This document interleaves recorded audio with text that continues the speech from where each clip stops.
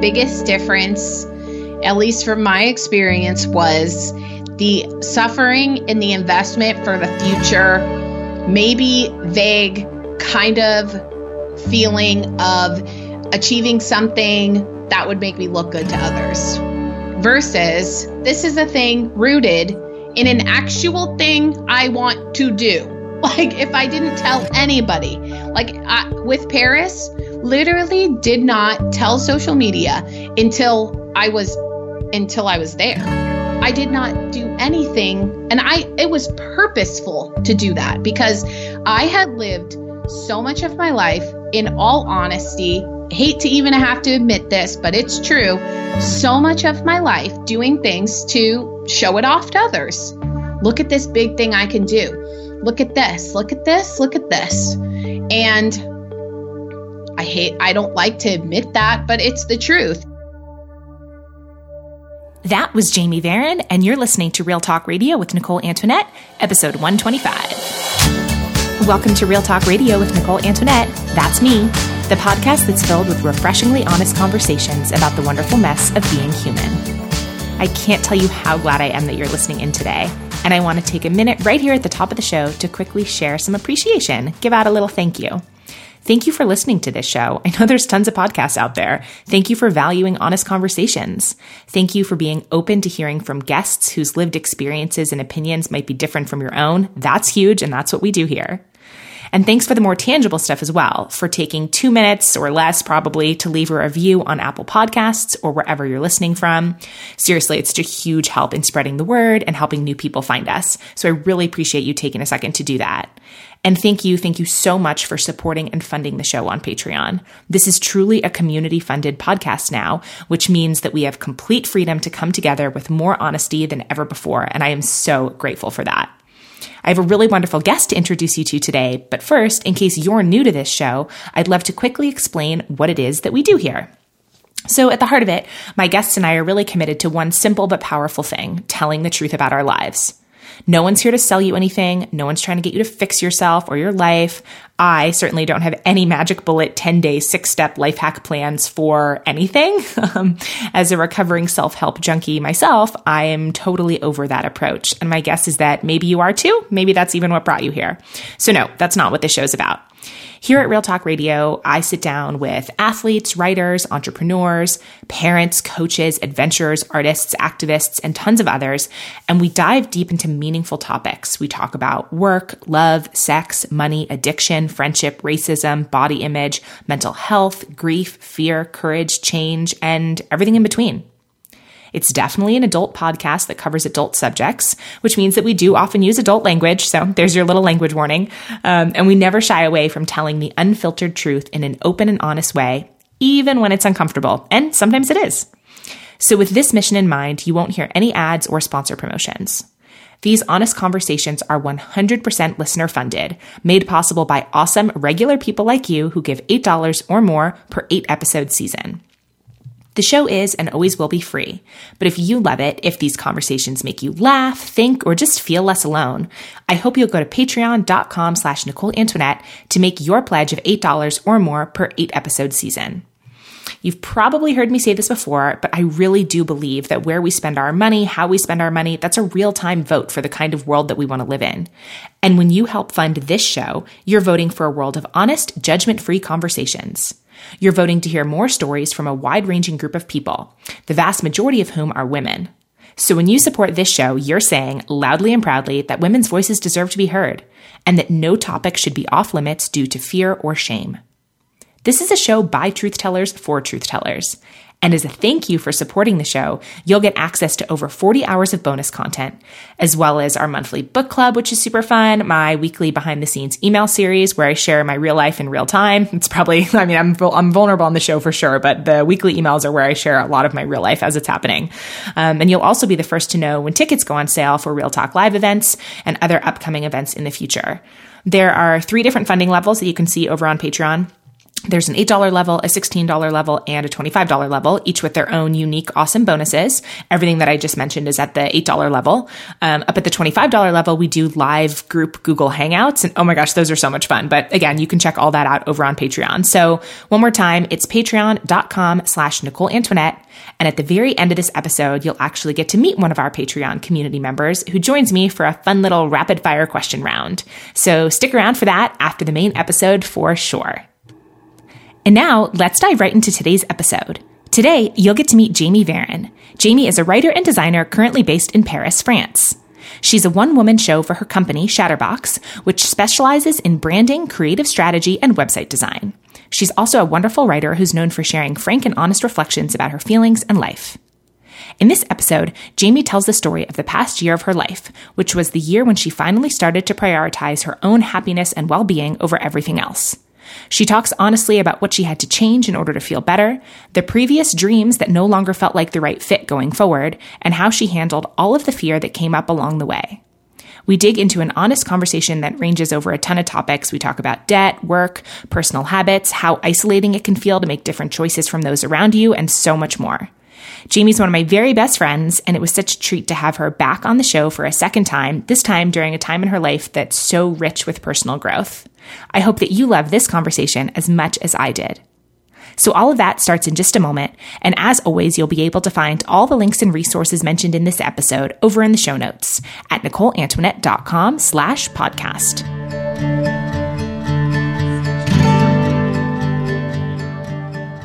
All right, let's do this. Jamie, welcome back.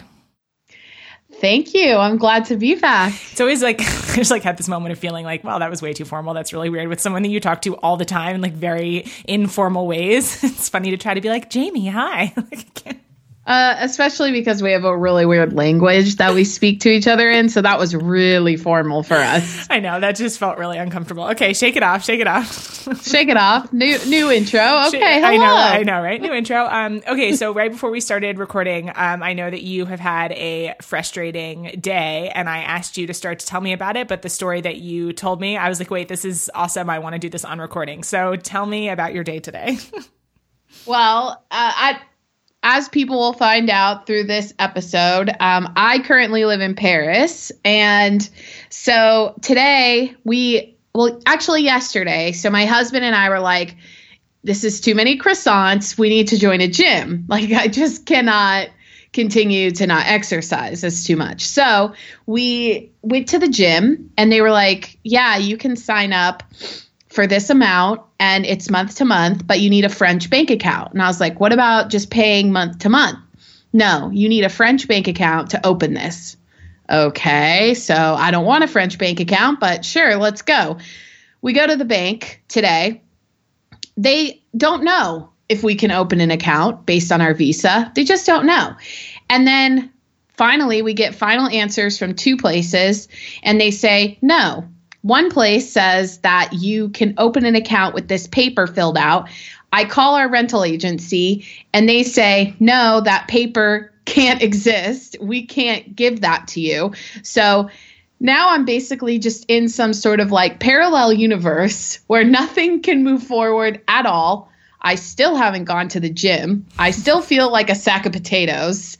And, yeah, I don't know what to do because they provide no answers ever. And it is one of those things where you're like, this is what they talk about with the French bureaucracy, where you're like, I'm in a loop and I don't know how to get out. I just want to work out. Just take my money. I just want to sweat out some of these baguettes, please. Oh God. You're like, I want to keep eating the baguettes, but...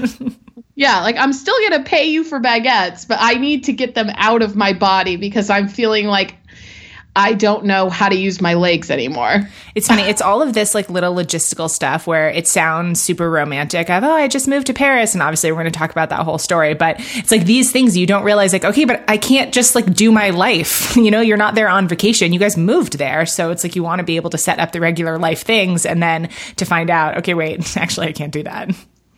Oh, definitely. I lived here in 2011. Anybody that's known what I've been up to for that long knows that I used to live here. And all of those same things are still existing, all of the same frustrations. And it is all those little things where you're like, you don't realize you're going to miss it. Like, you don't realize you're going to miss Trader Joe's until you're in Paris and you think you're supposed to be at the helm of all this amazing food, but you don't know how to grocery shop. You don't know what things are. And why don't they ever have broccoli? Like, I just want broccoli, but also I don't have an oven because that's not standard apparently in apartments. So we rented this apartment and then I found out, I saw all the casserole dishes. There's a lot of oven related dishes, but no oven, which is confusing. Also, you don't speak French, so minor detail. Also, I don't speak French. Yeah, I've gotten some messages from people who are like, how did you learn to speak French? And I was like, well. You're like, well, shrug emoji. I didn't do that already, so. Shrug emoji. Sorry. Bye-bye.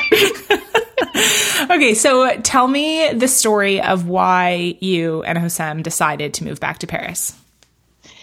Well, it was a spontaneous decision that took 3 years to make it. So if that makes sense at all.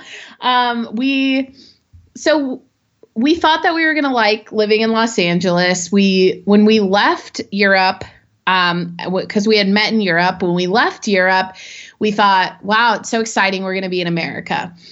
And then America has not been that great lately. Like, if anyone has noticed, that it's just been a trash pile of trash. So we started talking about, moving back to Europe. And it seemed like a really far off thing because the first time we went to Europe, we were both illegal. He was from Tunisia and I was from America, and both of us were living illegally there. So we didn't go through any of the channels that you're supposed to go through. Probably, obviously a good idea considering all the bureaucracy. But so we thought about it for a long time. And essentially the decision came down to, it sounds really mundane, but my car lease was up in February of this year. And back in September, October, November, we started thinking about, am I going to get another car? Are we going to really get into another contract with a car or buy this car out? Because in LA, you need a car. And that was actually the catalyst for making the decision. We were like, we don't want to be in another contract. We want to be out of our cars. Let's go. And we made the appointment and applied, and somehow we got a really nice person at the French consulate in LA, and they said yes. They called us within a week and they were like, your visas are ready. We were like, is it a joke? We've been thinking this was going to be the hardest process ever for years and didn't do it because we were so worried it was going to be such a hard process. And then a week later, they're just like, yeah, they're ready. Bye. Mm-hmm. I was like, no, I remember when I called you when I was going, because I was going to be in LA, whatever that was, early March for the Real Talk Live event. And I thought, I'm going to get to see you. We're going to get to do stuff. And you were like, no, the visas came really quick. I have to move to France immediately. I was like, okay, bye. Well, yeah, because, we just put a date down. We were like, okay, March 6th, thinking that we could just leave whenever, that the visa would be, it would come into play when we actually arrived in the country. But then when we got the visa, they were like, you have 5 days within this day to get into the country or your visa's invalid. And we were like, okay, I guess March 6th, we're going. So that's what I'm saying, where it was the most spontaneous decision that actually took us many years to make, because also this is another thing that we're going to eventually talk about, but with the French visa process, the way that we went about it, because we didn't need to work here or we don't want to work here, that's a bigger process. You need to have a good amount of money saved to show that you can support yourself for as long as your visa. So we asked for a year. So we needed to show that we could support ourselves based on their numbers for 2 people here. And that was actually a big part of the reason also, because it was we had thought about it about a year before that.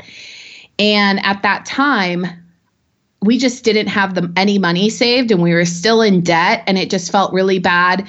It felt like a bad time to do it. And we were thinking maybe we'll just ask my mom to like shuffle some money around. I don't know if my mom even has that kind of money lying around to just shuffle over to us, but we could just like hide it in our bank account and then take it out. I don't know how we would do that, and I just felt like I don't really want to move under those circumstances where I have to like use someone else's money. Like I just felt that wasn't a good move for us. And so it took about a year for us to, and it wasn't like we were saving for that at all. It just happened to work out where it was like, wow, we came to this conclusion without even realizing that we were going to get here. It was really strange, and kind of also how life works if we really put the pattern together. But that was a big part of it too, was just making sure that we had the money to show them that we could support ourselves. Otherwise, we really didn't have a lot of options. We would have just had to take a tourist visa for the 90 days and then come back. Yeah, the thing I like about this is I feel like, and you and I talk about this all the time, the sort of like, just follow your dreams advice, whatever, which again, like sounds really romantic. Like I quit everything and moved to France or whatever. And to like actually have to step back and look at the fact that the practical realities of things do matter. Sure, it is fun, I guess, sometimes to be able to take those huge leaps or risks, like especially if you're younger or unencumbered or maybe don't have a partner or don't have a car lease or any of those things, but to actually be like, oh no, wait, there are things that need to be put in place in order for me to do this thing. Like these things that seem like really sexy, like can still be, and they can be really fun. And obviously I know that you're super happy to be there now, but that it's like things take time and that we do have to go through those like sluggish steps. It's kind of like how I feel right now about training and preparing for the PCT. Like it sounds so great to just be like day one on the trail and like start this journey and start writing about it on Instagram. And that's going to be super fun. And also a lot of the stuff that's leading up to it is like hard and kind of boring, you know? Definitely. That's a really, really, really good point. And I think that it is. It's like, it seems very sexy in the moment when you've made the decision or you've gone and you're in front of the Eiffel Tower and you're like, well, I'm here. But it actually takes, to do it right and to do it the way that feels really good, it takes a lot of time. I mean, it took hours upon hours upon hours to research and make sure that we had all the right things to even apply for the visa. Like, yes, okay, it only took a week for them to say yes, but that's a week plus like months of me going on like support forums and looking up different things and making sure I had, because they say they have the list of things that you need to bring in, but it's not as specific as you want it to be. So you have to look around, you have to make sure you have this and this and this and this. And even something very small that I only knew because I saw it on like a forum somewhere was, for example, my driver's license doesn't have my current address on it at the time. It didn't have my LA address. I mean, whose driver's license has a current address? Really, if you've moved around a lot, I mean, it's just, anyway, so you have to bring in a utility bill, some sort of tangible bill that shows, and it has to be like a utility or a lease or something like that to show proof of address in Los Angeles to make sure that you can apply at the Los Angeles consulate. And that's not on the website anywhere, but he asked for it in the visa interview. And I had it, thankfully, because I had read that and I just was like over prepared. And I know at this point, because, you know, Hosam, I immigrated Hosam through marriage to the US. I know how much paperwork you need. Like, you think you have enough, but really you should have more. And so I was just over prepared. And that was one of those things where it's like, it's not the sexiest step. It's not that great. It's exciting to get the visa, but it takes a lot of time to actually go through all of that. And also it took a lot of time for us to save up enough money to show them that we can support ourselves, because it's a significant amount of money that they need to show in order to say yes. Mm-hmm. Yeah. I mean, there's just something in this. I mean, obviously if someone is a super risk taker, like, you know, fly by the seat of their pants person. That's great too, of course. But I think there's something in this that is comforting for folks who aren't like that. Just this idea that like you can still do big things or you can make significant changes, whatever that looks like. And also you can take it slow, that the only way to do something, it's like really easy to think that the only way to do it is the like eat, pray, love style, right? Which even that obviously took her a lot of planning, right? That it's just giving yourself permission to take the steps. And I think that sometimes it's looked down on to need the security or to need to have things in place. And there's this, we kind of put on a pedestal the like flighty, adventurous, like, I don't need anything. I just did it. I just followed the whim, you know, whatever. And it's not as, we keep using the word sexy, but it's not as sexy to like, get your bank account in line and make sure that all of this visa and change your driver's license and those kind of things. And yet, like, that's the type of stuff that adventure requires. I feel the same, again, back to the PCT. I feel the same way as I'm starting to work on this like detailed spreadsheet for resupply. Okay, where am I going to stop? What's the address? Do I have to send it by UPS or USPS? I have to call them. What hours are they open? Like that, none of that's fun, right? And yet, if I don't do that, the trip's going to be a nightmare. Well, I also think exactly. I mean, I also think that this is the reason a lot of people don't take big leaps is because they think that the big leap is just the big leap. And it's not the 100 steps before it that led to the big leap. Like you can only take the big leap if you've walked all the steps before where you're just like, is this even fucking worth it? But like but I think that people not talking about that, or maybe not, I don't even know if it's like they don't mean to talk about it. I just think they don't realize maybe sometimes, like it's almost like, I guess when someone gives birth, they don't remember like being all the months of being pregnant or something. So they just know that the child is out there. I don't know. I don't have a child, but I'm empathizing. But I think that the issue is essentially that a lot of people who are not prone to like, let me light my life on fire and go do a different thing, they feel very almost kind of trapped because they're like, wait, it's not supposed to be like this. It's not supposed to be these little steps that are annoying and frustrating and kind of bothersome and like tedious. It's supposed to be exciting. And it's like, no, it's actually not as exciting. I mean, it's exciting when it happens, but in order to really fully enjoy it without a bunch of unnecessary anxiety and a bunch of unnecessary problems, I mean, if we had done this the quote unquote wrong way or like illegal way, that could have opened us up to a lot of problems. But instead, taking it in a methodical approach, it eased our anxiety. Like by the time we were here, we were like, we know what we're doing. We know how to get in touch with the immigration office. And, you know, we have our medical appointment and our welcome appointment to get these are just like details, but little things like that where we just knew what to do. And that's because of taking that time. But I really just want to stress how much that was just like tedious work to figure out. And I don't love it. It's not that great, but actually it made the risk feel better instead of feeling like I'm just actually jumping without a parachute, like in a really stupid way, like not even to prove anything, just to be like, I don't want to take the time to figure this out. Yeah. Can you talk about some of the fears and concerns that you had before going? Because I have a very clear memory of a conversation that we had where after which sort of I felt like not because of that conversation, but that was like around the time that your perspective really changed. Like I know you had some fears and concerns about going and then kind of worked through those and then were excited. So will you talk about sort of that? Yes, definitely. That's a huge thing that I had so much anxiety. I thought that I was back and forth on whether this was a good idea because first the fear was this isn't going to happen. We're not going to get the visa. Something's going to go wrong. So I was just focused on that.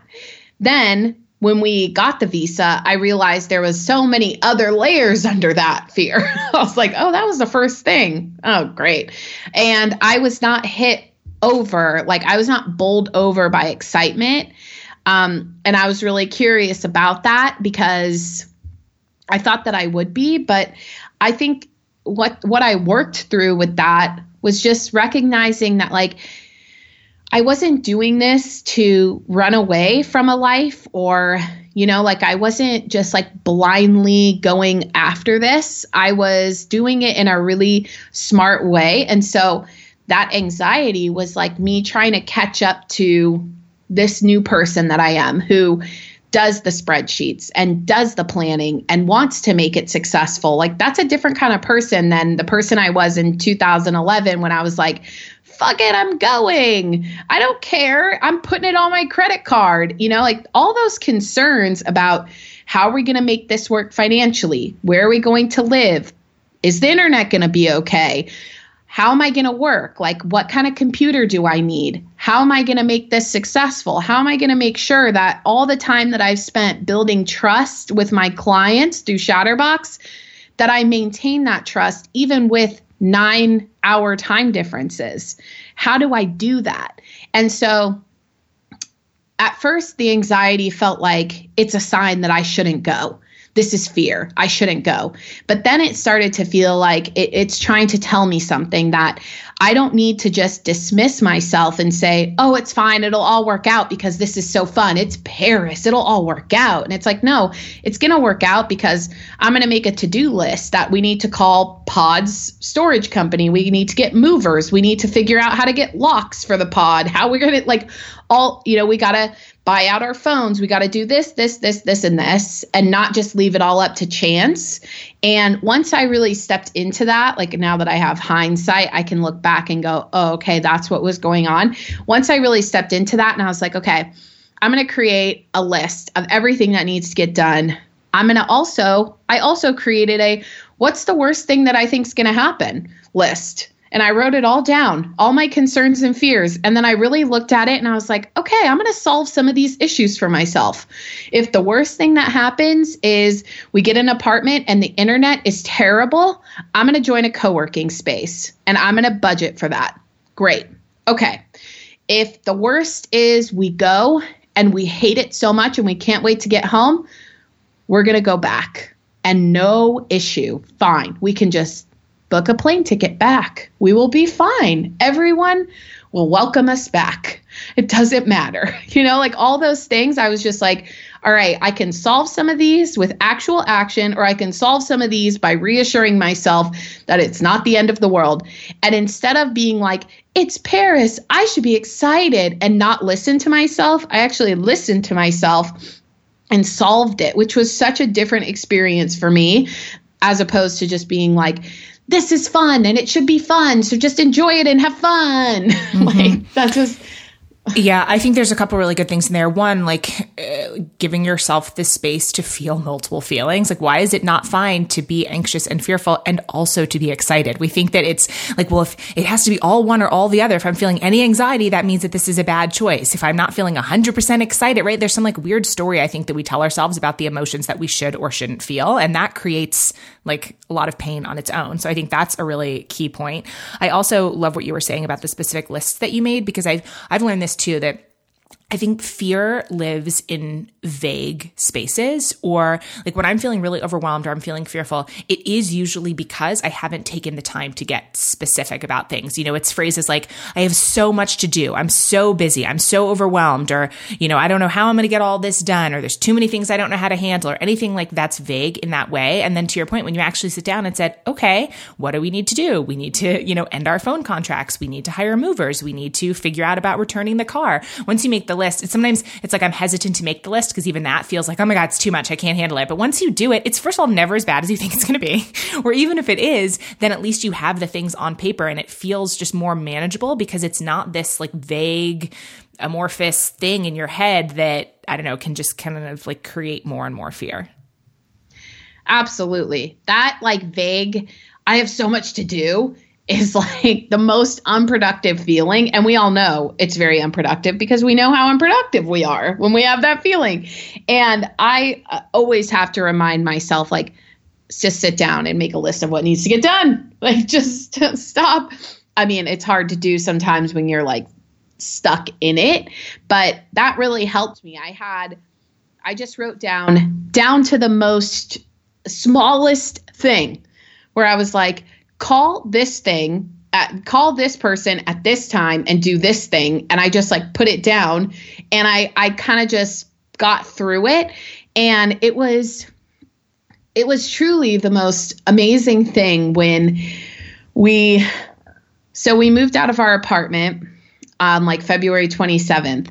And the timing of it was like a symphony. I have to like give myself credit for how amazing this was, because I don't think I can stress enough how unorganized I used to be. Like, I was really good at work, really pro at that kind of stuff, but in my personal life was really embracing hot mess, like really embracing it. So this is so different for me so we moved out. First, the pod storage came the day before we moved out. The movers came 8 a.m. Like, all of this was just perfectly arranged by me. And the movers came, and then that finished. And then while the movers were doing their stuff, I returned the cable box and internet to Time Warner Cable, because you have to like return it the day we needed internet up until then. So I returned that. By the time I come back, the movers are done. The pod storage is completely full. It's great. Lock is on there. I had the lock beforehand, which was just mind-blowing to me that I had done that. And then we left and we stayed at my mom's house up in the Bay Area for about a week before we left. Smart, because we didn't just move out of our apartment and immediately get on a flight and be completely stressed out. We took like a week to chill and like get ready. And we had everything packed. And as we were leaving, the guy came for our Sparklets water. We had like a water dispenser. And he came just as we were leaving. And I was like, this is amazing. I've never been this organized ever. But it's because like I just made that whole list. And I was like, how do I stop feeling anxiety around this? Mm-hmm. And that's what I did. Instead of stop feeling anxiety, be excited, like this, have fun. I was like, no. I'm going to solve this. Yeah, it's like giving yourself what you need. But there's two things too. Like, I think there's like the practical realities that you're talking about giving yourself whatever it is that you need in order to combat that anxiety or not feel so overwhelmed or work through it. But a thing that you've touched on a couple of times now is sort of the difference between who you used to be and how you would have handled this and how you did handle this. You know, when you have a really clear example because you did move to Europe before, right? So this isn't your first time. So you can see how different it is this time versus the other time. And sort of what I hear coming out of what you're saying is that there was a change that happened in the story that you tell yourself about who you are. And that's what I'm curious about that. I'd like to hear more about that. Was there like a specific, I don't know, like catalyst event where you were like, okay, I'm going to be different now. I'm going to do things differently. Because I think there's like the small practical things that we do when we're trying to be organized or whatever, but the deeper work of changing who we are, especially if it's a story that we've benefited from. Like, I think that was part of your identity, being someone who take risks and go and travel and do, like, there was something about that you definitely did benefit from. So I don't even know specifically the question that I'm asking, but anything within that you want to talk about, I think would be interesting. Yeah, that's really true. I did. It was a slow change that kind of then happened all at once, where I was like, oh, wow, I changed this. The biggest catalyst was I was suffering from a lot of anxiety for a long time. And I saw that the old story of, I don't look at my bank account and I don't do this. And I just am a free spirit and I don't want to have to limit myself and blah, blah, blah, blah, blah. And I don't have to be organized. I don't like planning and all this stuff. This old story, I outgrew it somehow. It was just like, this no longer feels comfortable. And I'm sick of myself. Like, we know, you and I talk about a lot how the sick of myself time is like the time before the change. It's like when you're just over yourself and annoyed by yourself. And I think it was a couple years ago, but it's gotten even more precise in the past year or so, where I was just like, okay, how do I not feel anxious all the time?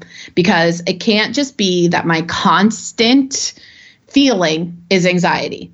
And part of it, so I've always been, I've had a very complicated relationship with taking medication for mental health issues. I mean, myself, I don't really care what anyone else does, but for me, I had a complicated relationship with it where I just felt like I should not have to do this and blah, blah, blah, blah, blah. But November 2016, I went into an urgent care after having absolutely the worst anxiety ever. I mean, part of it was the election, but I don't think it was as specific to the election as it was just like general feeling of just discontent and fear everywhere that I was picking up on.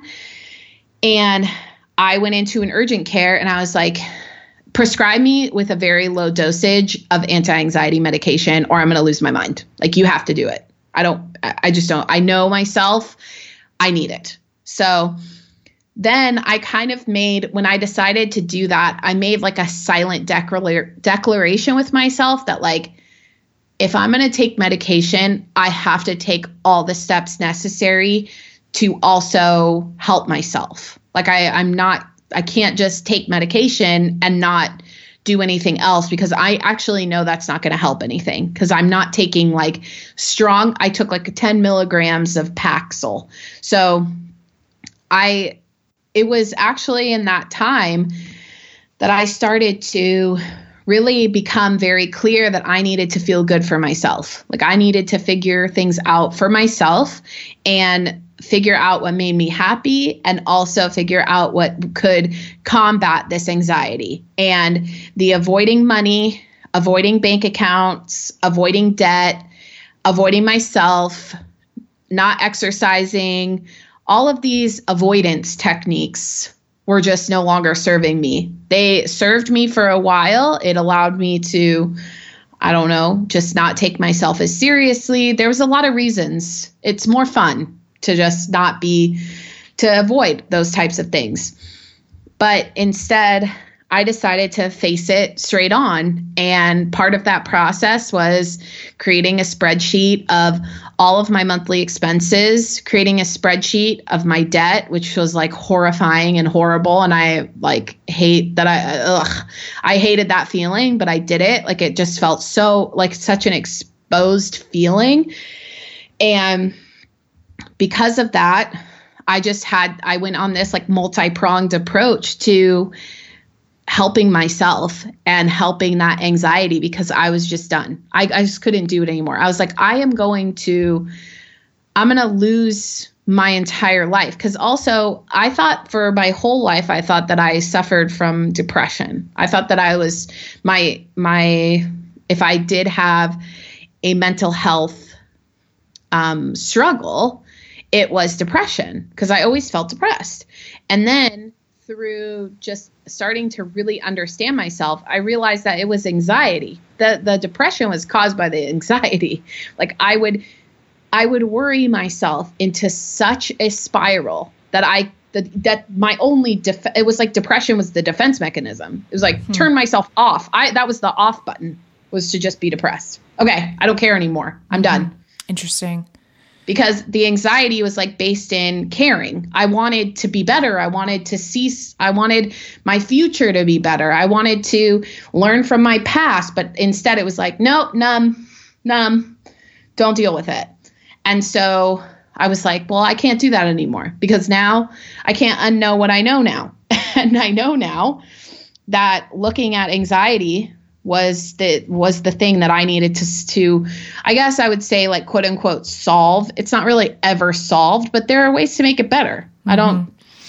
Yeah, so there's a lot in here that I want to dig into. I have a very vivid memory of a phone conversation that we had, and I think it was early-ish 2017. I can't quite place the time, but I remember the trail that I was walking on when we were talking, and you said something to the effect of that all I want is to actually be happy and to feel good and to stop feeling like shit. And I'm going to do, I don't know what that takes, but I'm going to do whatever that takes.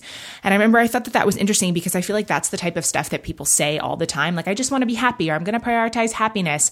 And even that, even as I say that, I don't even really know what that means, right? I think the word happy is like, just gets thrown around a lot. And so you mentioned a couple of specific things when you were just talking about, okay, part of working through this anxiety and deciding to feel good and be happy is taking an honest look at money and all that, which I definitely want to get into later. But before we start to dig into the money stuff, can you talk about a few of the other changes that you made or things that you did once you decided to prioritize happiness? Because I think there's a disconnect between some of the things that we say, like, I just want to be happier, I just want to, whatever, and then what we actually do in our everyday lives. So can you just kind of run through some of the different things that you changed in the last year or that you tried? Yes, because this was actually that really was the thing that changed everything. Because first of all, once about, I would say 6 months into actually truly prioritizing my happiness, I had the very horrible realization that I had never done that in my life, ever. I was like, oh my God, I have been prioritizing everything else. Like, I would say, I want to be happy, but then I'd be like, no.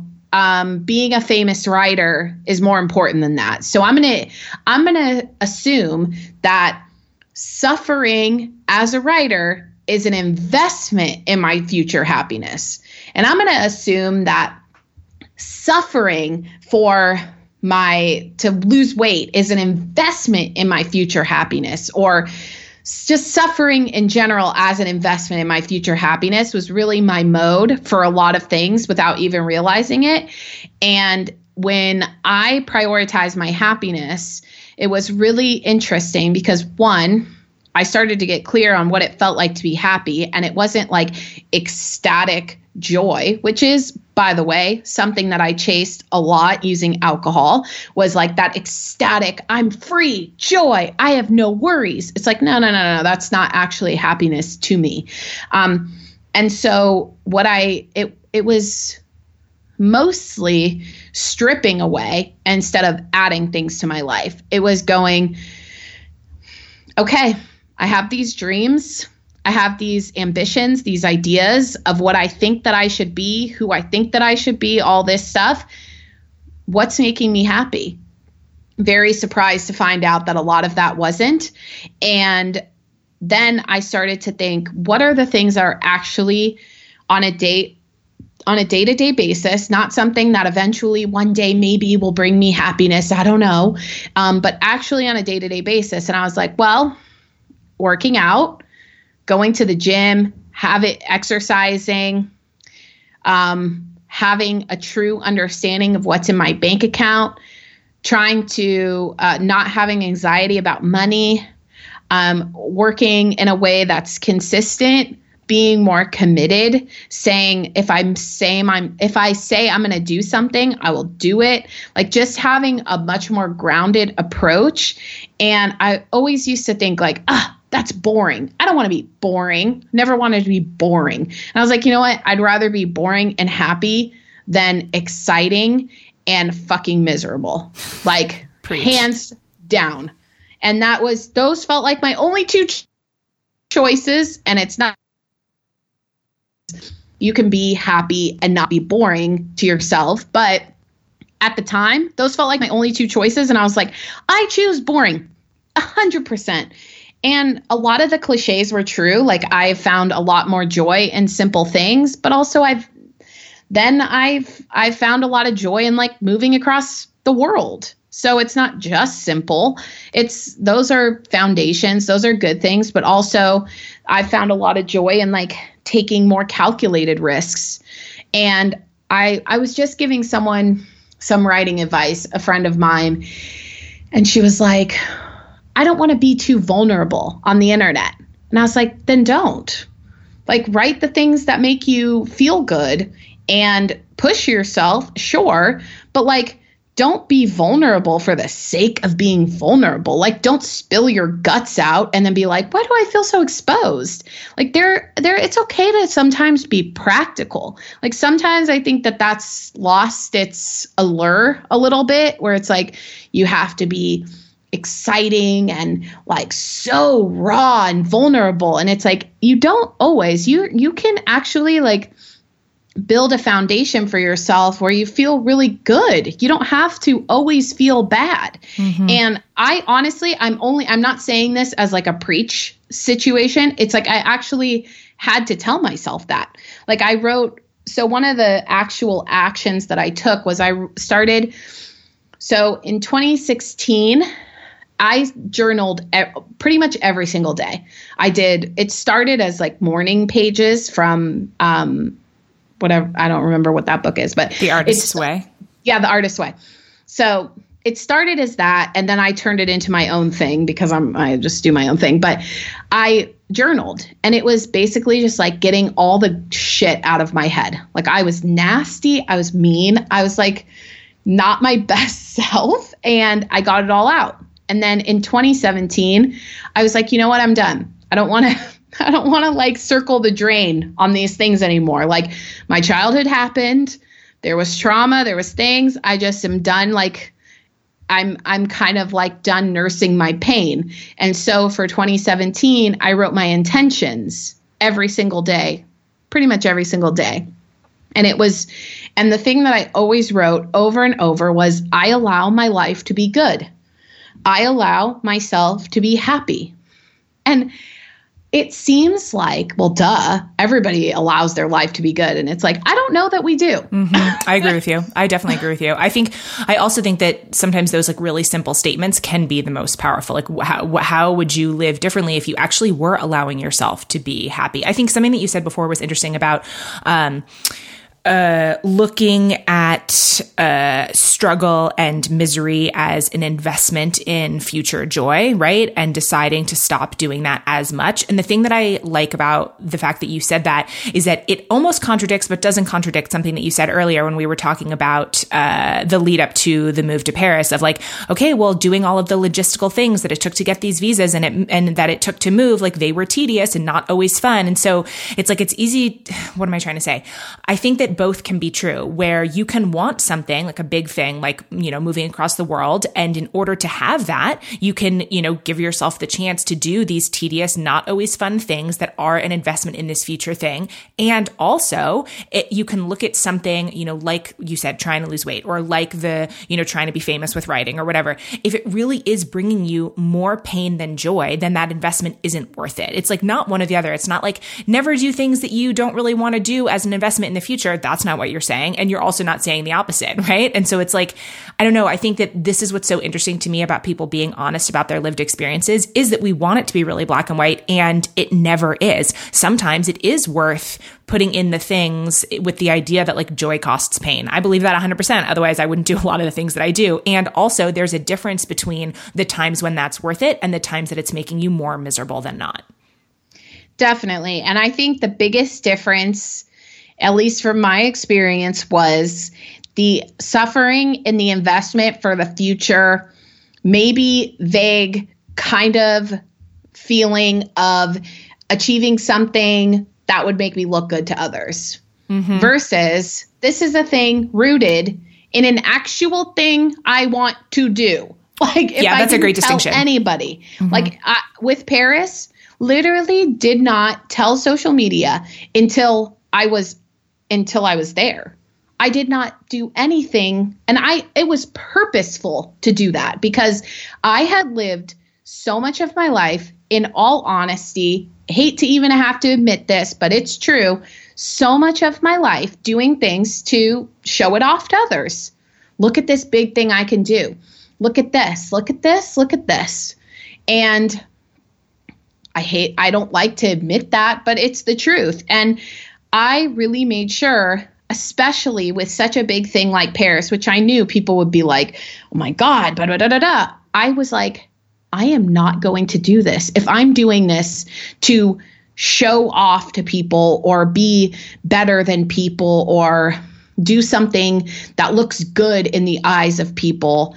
I was like, I'm not doing this for anybody but myself and my husband. And that felt really good because I just I hadn't really given myself the opportunity to do that in the past because I was very focused on how other people perceived me. And so a lot of the things that I was doing as like an investment in something in the future was all rooted in how I expect I will feel when I do something that is what I should do or looks impressive or is an achievement that will like translate really well to other people, whatever. Yeah, it's like it's not the same thing.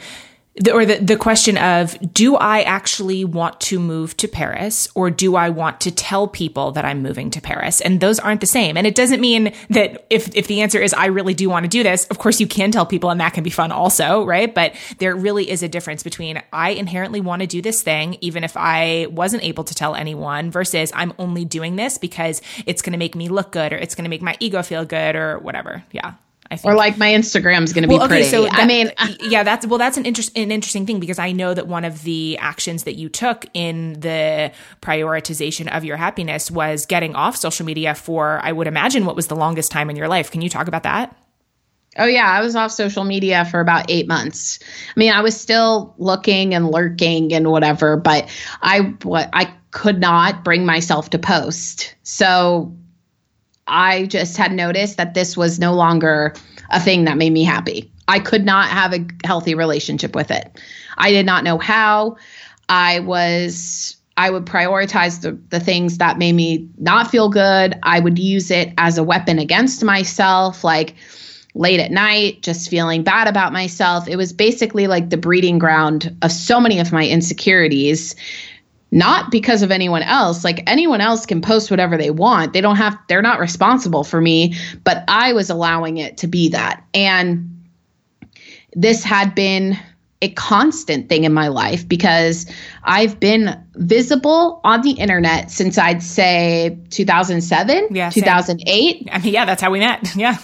Yeah. And it's not visible in the sense where it's my friends and family. It was people are watching, and I was very aware of that. And it's not to say that that's a bad thing. Many people can maybe have that experience and not make it mean something to them. I could not. And I realized it, especially after 2013, when I had a job as a staff writer, and it was supposed to be the dream job. And it was incredibly difficult to divorce my self-worth from like how many page views my articles would get. And especially when it's one thing to have your self-worth tied to something that's not doing well. That's its own beast. But I will say it is another beast to have your self-worth tied to things that are doing well, because it's like, it's just a different experience. So it is a privilege to be able to write and to be able to have my voice heard. But it took me a lot of time to remember that I was worth more than that, and to not like basically create my whole identity around being like a writer that writes on the internet and who people turn to for advice. Mm-hmm. Like it just took me a long time. And so it was on the heels of that I was like, I needed actual break from this, because even if I wasn't posting before I took that break, even if I wasn't posting, I was always thinking about like, I got to keep up my social media and I got to do this and I got to do this. And especially when I was working with a literary agent for about a year after I was working at Thought Catalog, and a lot of the pressure was on my platform. And that was just for my mental health, for my anxiety, for my specific way of dealing with that drove me into an actual like depressive spiral. Was like, I'm not good enough. I am never going to be successful, because it turned into my platform's not good enough. Therefore, this dream of writing a book that I am holding on to so tightly, as if it is my only chance at happiness. If I cannot get 100,000 followers across all my platforms, which is what was said to me it would be the ticket to a very good book deal. If I can't get that, I am not going to be successful. And if I'm not going to be successful, I'm never going to be happy. And then I'm never going to have money, and I'm never going to, and it was like a year of that, literally. And then trying to write a book. Yeah, right. Right. Trying to access your actual good, productive creativity from this place of complete despair. Yeah. I was like, great. Yeah, this is the birthplace of creativity. Right. Good breeding ground. So I didn't write the book. I wrote many book proposals. I gave it a very honest try. And I even had the editor, like from Penguin Random House at like a very prestigious imprint of Penguin Random House. She was like, I'm waiting on your book proposal. And I was like, why do you say that to me? It's the worst thing you could ever say. Like, you'll never see it because of that. And that makes it sound like I choked and I didn't get it done. But really what happened was I just realized that I wasn't ready. It wasn't the time. And during that time, I have seen, since that time and now, I've seen many of my friends got book deals, many who have started at the same time as me. They're getting book deals. I'm very happy for them. And I'm waiting to, honestly, getting off of social media.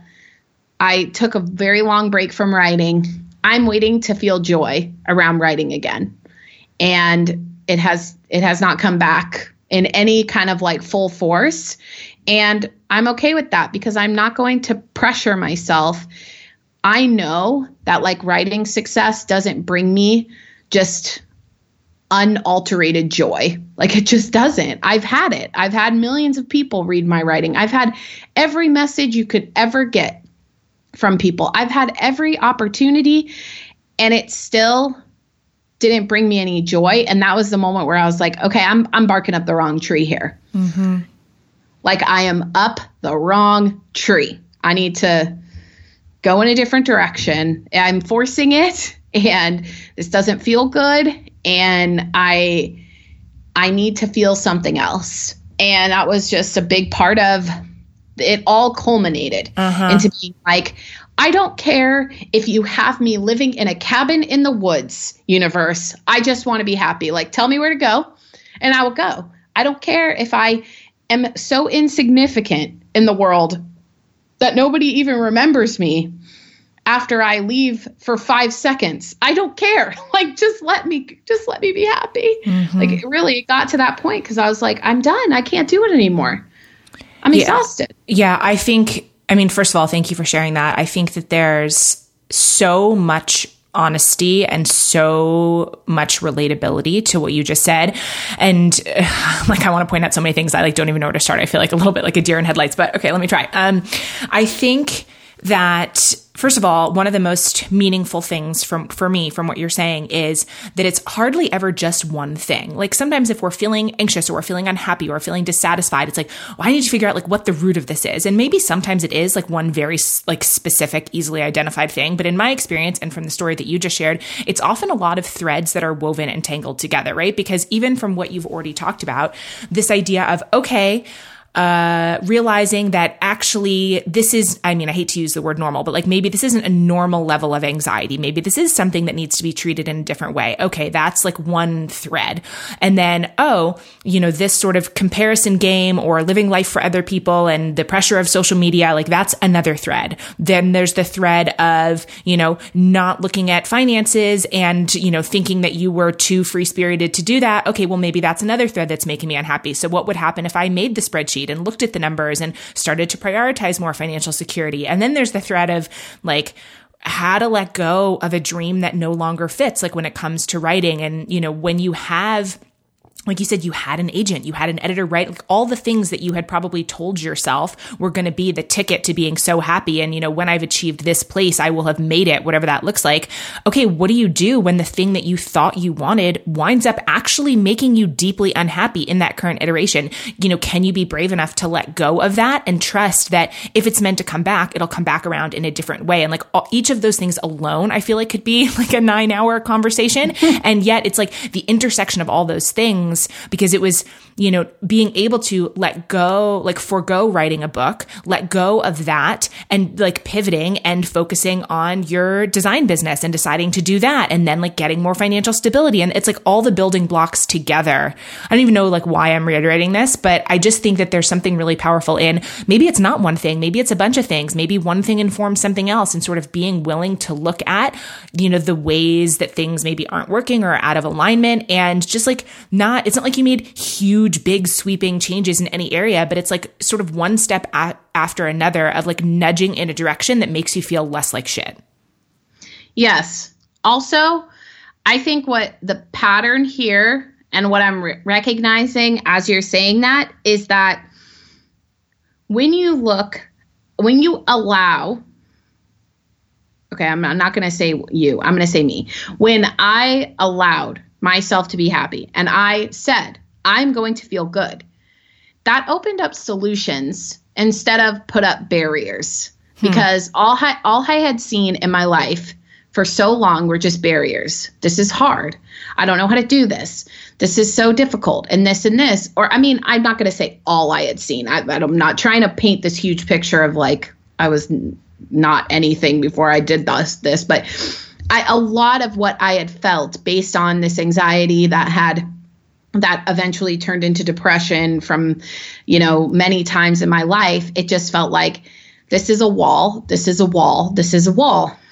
But when I decided that I actually really wanted to be happy and okay with myself and free of anxiety, and I really wanted to feel good, not in this, I know you can never really always feel good, which always gave me the out of like, that means I can not feel good all the time. But like I wanted to, on the majority of the time, feel good and okay and happy. It really opened up, what can I do then? What can I actually do instead of, I feel like shit. That just doesn't create any solutions. It's like, okay, so just do more things that make you feel like shit. Great. That's easy. I know a lot of things that make me feel like shit, so I'm going to keep doing those. It doesn't actually provide any way out, which is why what you're talking about, where it was a lot of little things, it's because I was able to make a lot of little course corrections based on I gave myself actual solutions.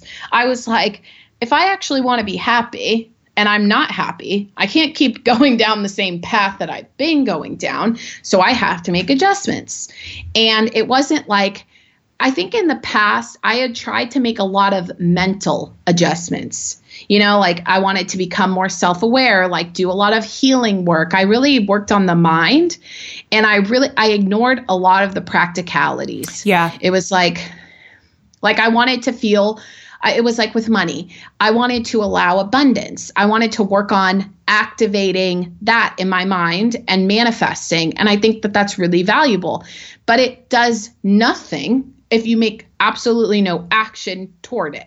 And I was like, I'm going to become an action-oriented person.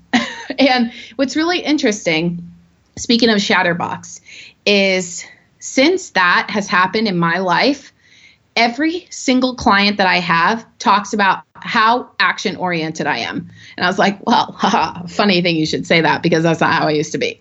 Like I used to be mind-oriented.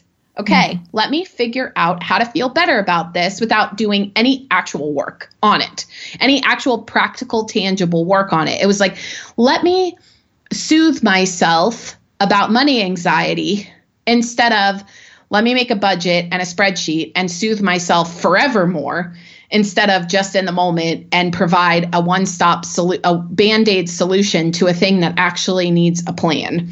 Like, and actually for me, like this is not prescriptive. This is just what worked for me, Yeah, I mean, definitely. I think, well, no, so you're not, and I'm not trying to tell anyone else what to do with their lives, right? Of course. But it's like what you're saying. And I have found this too, that and I'm obviously also a super introspective person, really into the sort of self-work and the mind stuff. And that's great. And it's helpful until it's not. Basically, like you reach a saturation point where it's too much of doing that, and that it can become almost a trap and a comfort zone of its own. Because if you think that it's all about mindset and it's all about that, then it's sort of like it keeps you safe from having to take action and from having to do work. And I think you're speaking to that really well, that progress comes from usually some kind of a combination of both, right? Like, sure, you can do affirmations and you can manifest abundance and all that stuff, but if you don't make a budget, if you don't look at your debt, if you don't do those things, it's not just going to magically be better. I think that's really relevant. And then I also, what you said before about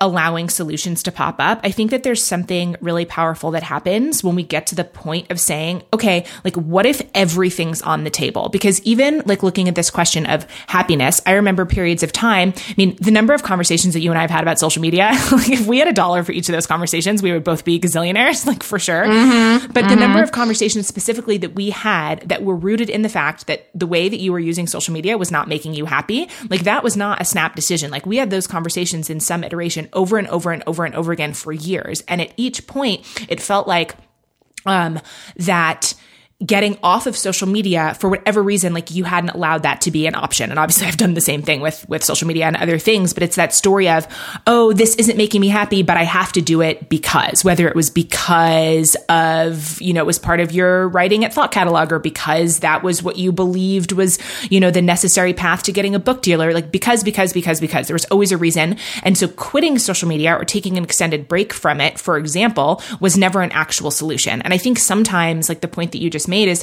how often we hold ourselves back from making huge forward progress in any area just because we're not letting everything be on the table. Like until everything's on the table, you can't really see what the real solutions are.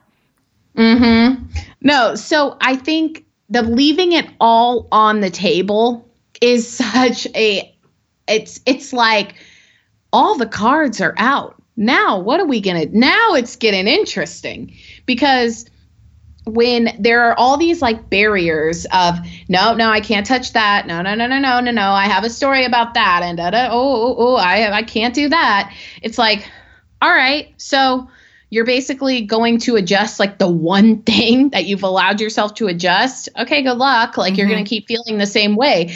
And so what was really interesting was I had this constant story of like, if I'm not on social media, everyone's going to forget about me and I'm not going to be successful and I'm not going to make any money.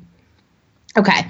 So because for me, and this is really interesting, well, not really interesting. I mean, it's really important to note that another thing that I've accepted about myself is that it's okay that I like to make money.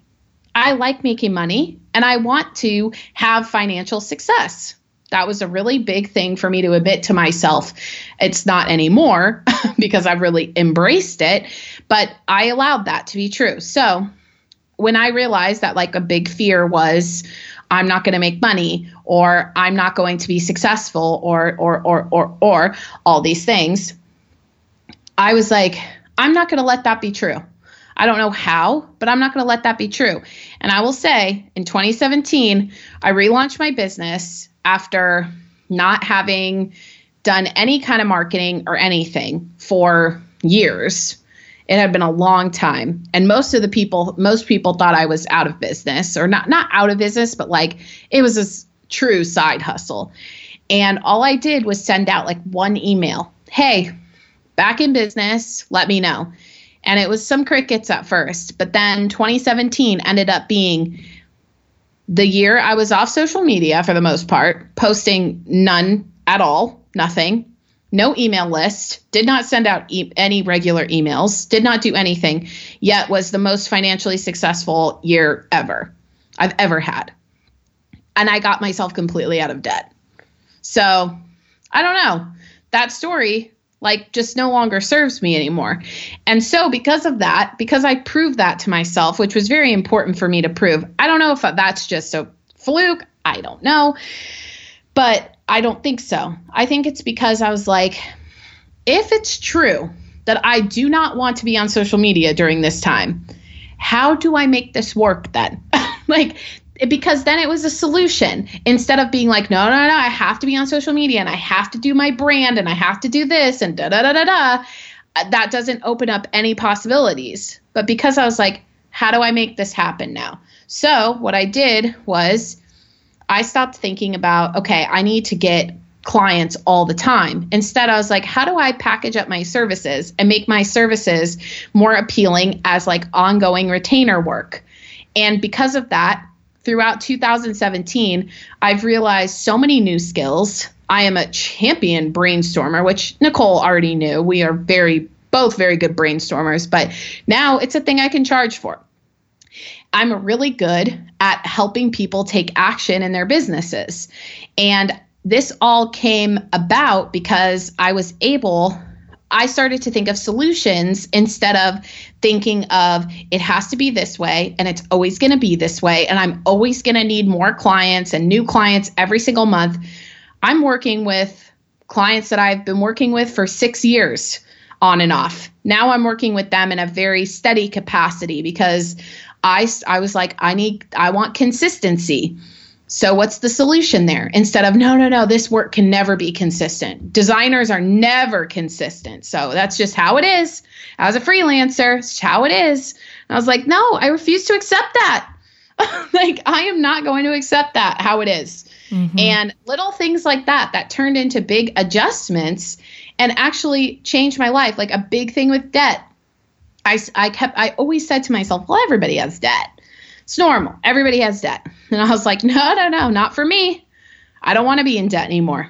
I don't want it. Mm-hmm. So what's my action? What can I do? What can I really do if that's true? Because also I listen to myself. That's a big one. And one that's really it's another one of those things where we say we're doing it, fully agree here that I used to say that I was doing it and then I really wasn't. I was like, I'm going to listen to myself.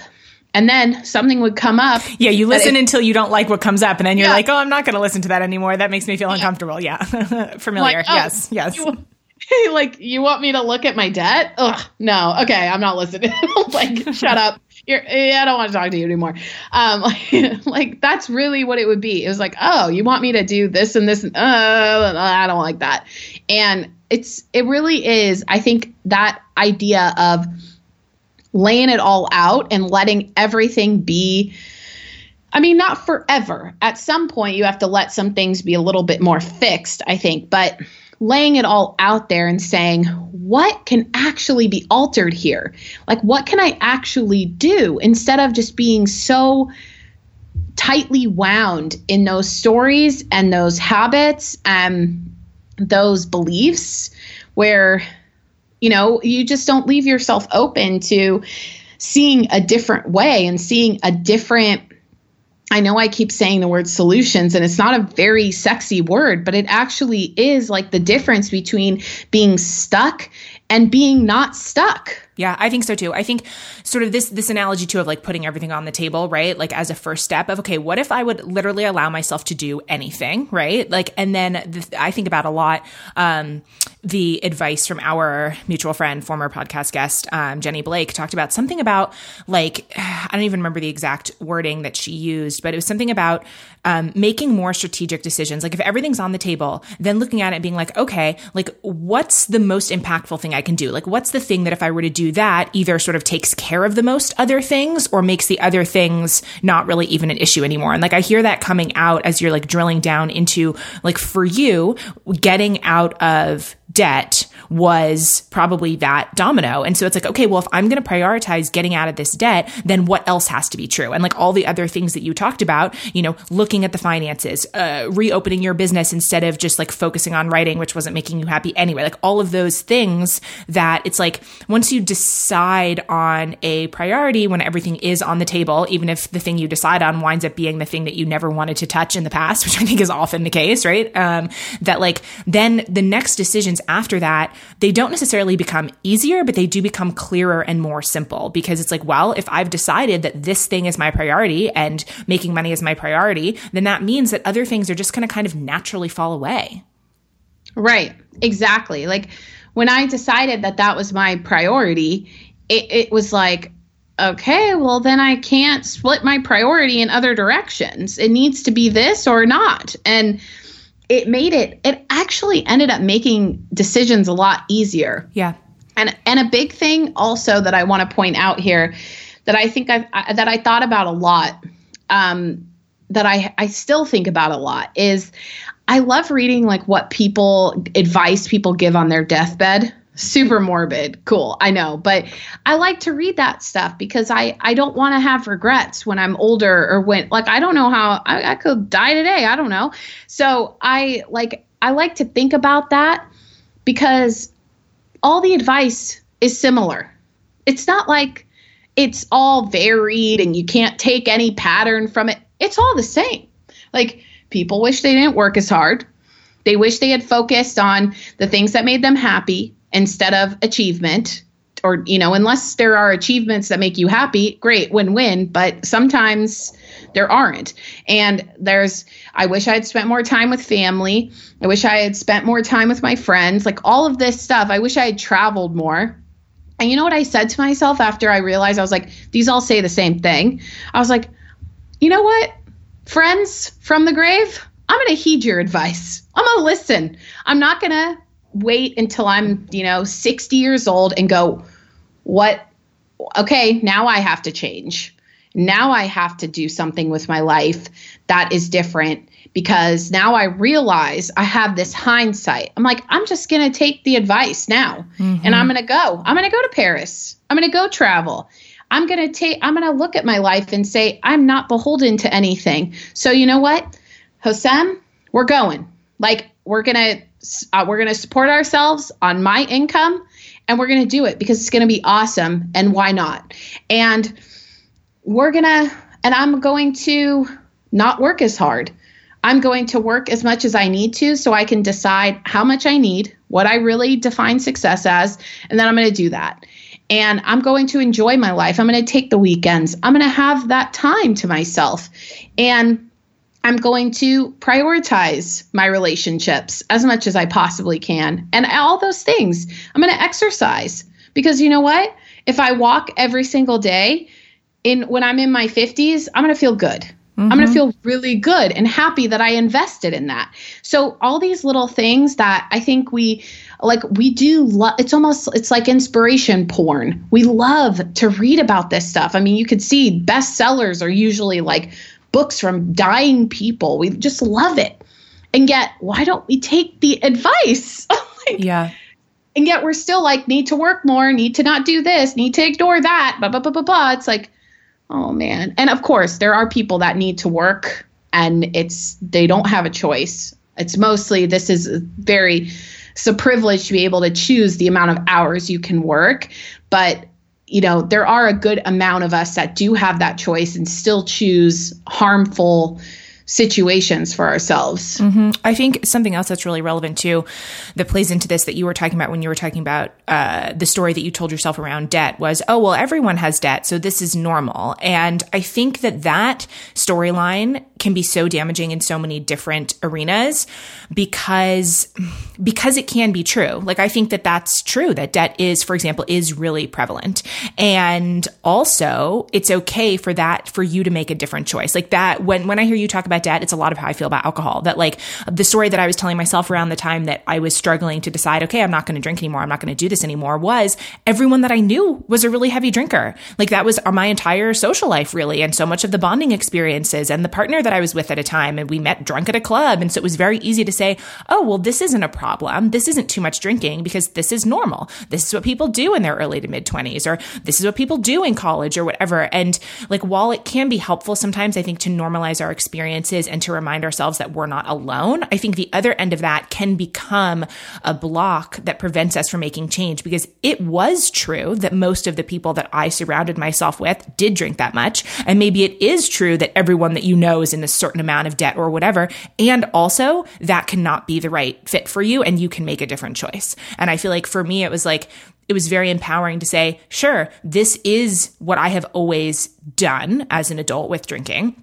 And this is what a lot of other people that I know do. And also, I'm going to give myself permission to not do that anymore. And so like, I think it's worth sort of examining that, like what you just said, like it can be, quote, normal, whatever that is, to have a lot of consumer debt or student loan debt or whatever. And you can decide to prioritize paying that off. Like I think there's something in that of like, it can be what a lot of folks do, and you can choose a different path. Yes. And also recognizing that choosing that different path can a lot of times comes come with resistance, and with some adjustment to, and it takes a certain amount of, I don't even know it's not like self-control or willpower or anything. It's just a certain amount of, I guess the word is focus. It takes a certain amount of focus to be like, I am going to resist everything that tells me that this is normal and it's not a big deal and da da da da da. And I'm still going to prioritize it because, I mean, perfect example.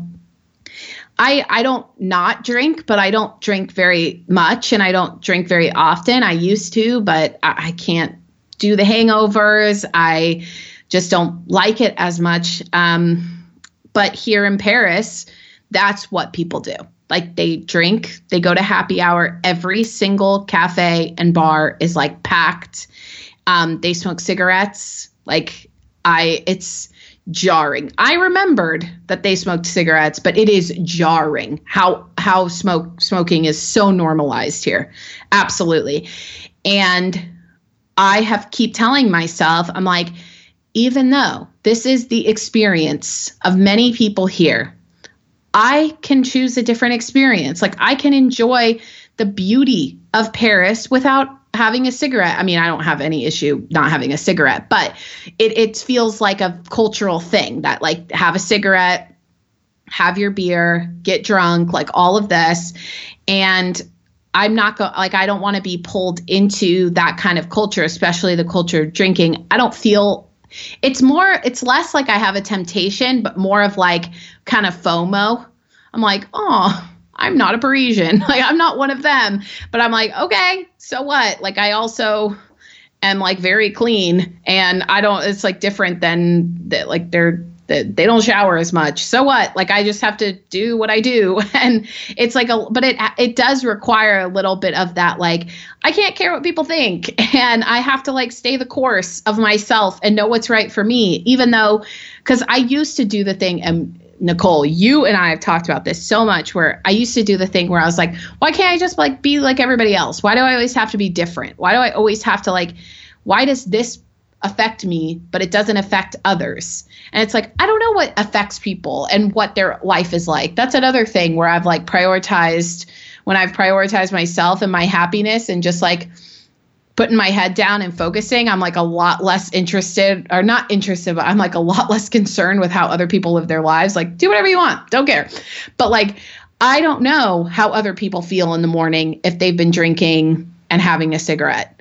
I know how I feel and I don't like it. So why do I have to like shame myself into being like, just be like everybody else and like get drunk and do this? And I don't know if I'm making any sense because I feel like I went off on a tangent, but it was that thing of like, I should be normal like everybody else. And I should like go out, because like with the debt thing, for example, it's really hard to not spend money all the time, especially when you live in LA and all everybody wants to do is go out to eat, go to this thing, go to that thing. I mean, there is a huge pressure to always have new clothes. Trends change like within a second. I don't know why. Everybody started wearing different things. And I was like, I'm behind. I don't even know what's cool anymore because I stopped spending money. And I was like, I feel actually truly left out of this life. Like I feel left out of not being able to, but like choosing not to partake in this culture of spending money. And, you know, like little things like, you know, I was thinking of getting a new car before we went to Paris. And there's like this pressure to have like a good car and a cool car. And then there's this pressure to have like a better apartment. And, you know, you could just upgrade until you're just like swimming in debt, which I'm sure many people are. And I was like, I need to resist all of this. Yeah, I think there's something in that I think is really powerful. This idea of feeling left out. I think it would be really quick to be like, oh, no, like you're not left out, like you're fine, whatever. But that's actually not, like you will be left out when you make in any situation the non-mainstream choices. Like I think that for me, my relatable experience with this is definitely drinking. Like I did lose friends there are things that I stopped getting invited to. Even now, like I know that there's stuff that I don't get invited to, or that, you know, people don't include me in because of that, or there's like certain experiences that other people are having that I'm not having. Like I am definitely left out of certain things by making the decision not to drink. Sometimes that feels fine. Sometimes that feels lonely. And that's part of, I mean, this sounds so cheesy, but like that's part of being true to yourself is like you will be left out. And there has to be you have to develop the strength to be okay with the fact that that feels shitty sometimes. That anytime, I mean, again, you and I talk about this all the time about the like discomfort of making non-mainstream choices. Like I feel like that about a lot of different things. And there will be times that you're left out and when everyone's doing something and for whatever reason you're not doing it. And okay.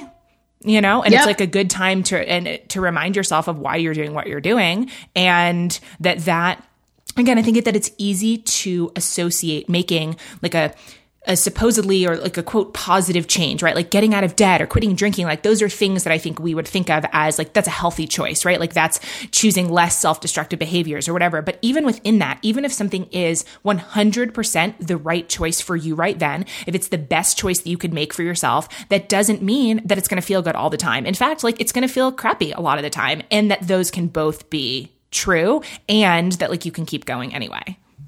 Yes. Preach, amen, because one thing that came up for me while you were just saying that was I feel like with things like drinking or getting out of debt or these types like or quitting drinking, these types of things, there always seems to be like the most prominent person who talks about that seems to be like the person that's just like risen above everything. Yeah. Like they're like, I just don't even like the taste of alcohol. I just don't even like being drunk. Or like, I just decided I was a minimalist and I just need less things. And I'm like, I will tell you, every day when I was trying to get out of debt, and still to this day, I had a tab open with ASOS.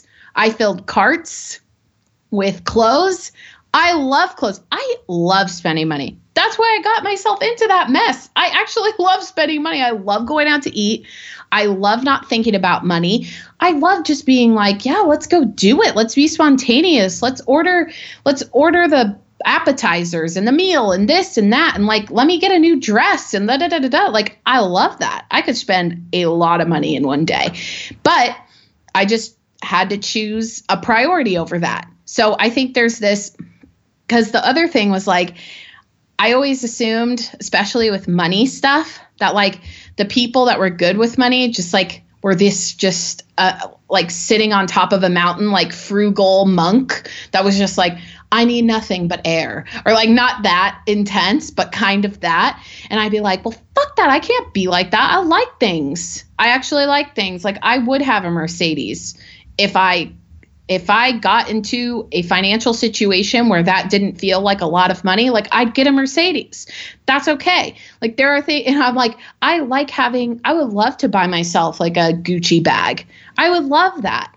But like, I'm not going to buy a Gucci bag on my American Express. Mm-hmm. I will buy a Gucci bag when there's enough padding in my bank account and enough in my savings that feels really good to me. Yeah, no, this is so good. This is the honesty that's missing from this conversation, because like, so I like literally wrote this down as you were talking. Like minimalism is not a requirement for being debt free, for example. Like the thing doesn't have to come naturally to you in order for you to be able to do it. Like same thing with drinking. Like I don't have to like genuinely, I mean, now I genuinely do enjoy being sober. That's the funny thing too. Like changes you, right? So like, but at the beginning, for years, I had no idea how to have fun without drinking. I literally had no idea. And so if I would have told myself and like only looked at the people that were like so spiritually above drinking and like life's so much better when you're awake, and like, sure, those things are true, but also being awake fucking sucks sometimes. And so like, if I would have made it true that I can only quit drinking once I know how to have fun sober,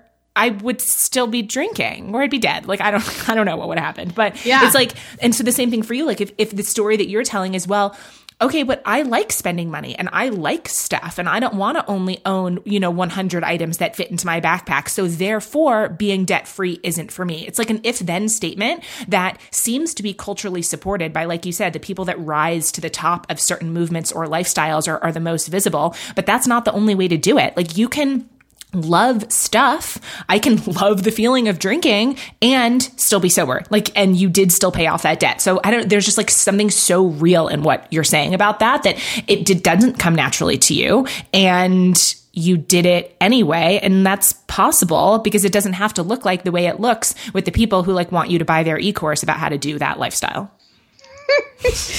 Well, yeah, I mean, that's a whole other thing. Wait, but let's talk about the debt a little bit, because I think getting into something that I know that you and I like about money conversations is when people are willing to like actually talk about specifics. So when you decided, okay, I'm going to get serious, I'm going to pay off this credit card debt, do you remember how much debt you had? I don't want to. It was a good amount. I mean, because it was like tax and credit card. And I mean, I still have some, I guess this is maybe a little disingenuous, but I have student loans, but it's on course to be off this. Like, that didn't feel, to me, that's a different kind of debt. I mean, it's not, but it is, because the consumer debt felt like I got myself into this mess. Like, I am mad at myself that I did this. This was just me overspending. Whereas like, I really had no choice to take out student loans, but for where I was going in my life. But anyway, that's going to be within the next few months. That'll be paid off too. But so it was a good amount. It was like in the 20,000 range. Mm-hmm. Yeah. And I mean, but also I think, just like sidebar, I'm grateful that you're willing to be honest about that. And also it's like being able to look at it with like not from like a morality place, because there's plenty of people listening that have more debt than that and that have less debt than that, right? That it's just like all about, okay, like that was what's true for you. Like you were able to do this. And so I just like always think it's helpful when people are like, that's like for me, like when I graduated college, I had just over $50,000 of student loans and like to pay off. And so, okay, some people have more, some people have less, but it's just, there's some comfort in people being like, here's what's true for me, you know? Yes. And so the biggest thing in facing that was like writing it all down. Mm-hmm. I was like, I just have to look at this, and this sucks, but I have to look at it. And instead of feeling like this is impossible and I'm never going to pay this off, I was like, how do I do it? And for me, I knew I don't have a fixed income. So I was like, Jamie, you can make this happen. Like, you can work hard and make this happen. And it's the same thing that we talked about with like, did I want to spend money all the time? Did I want to go out to freaking sushi at Katsuya on Ventura Boulevard every single night? Yeah, you bet your fucking ass I did. Absolutely. Like, their crispy rice is the best crispy rice that has ever existed. But do I have $100 to spend on sushi? I do, but do I want to prioritize that? No. So it was like this it really was a constant battle though.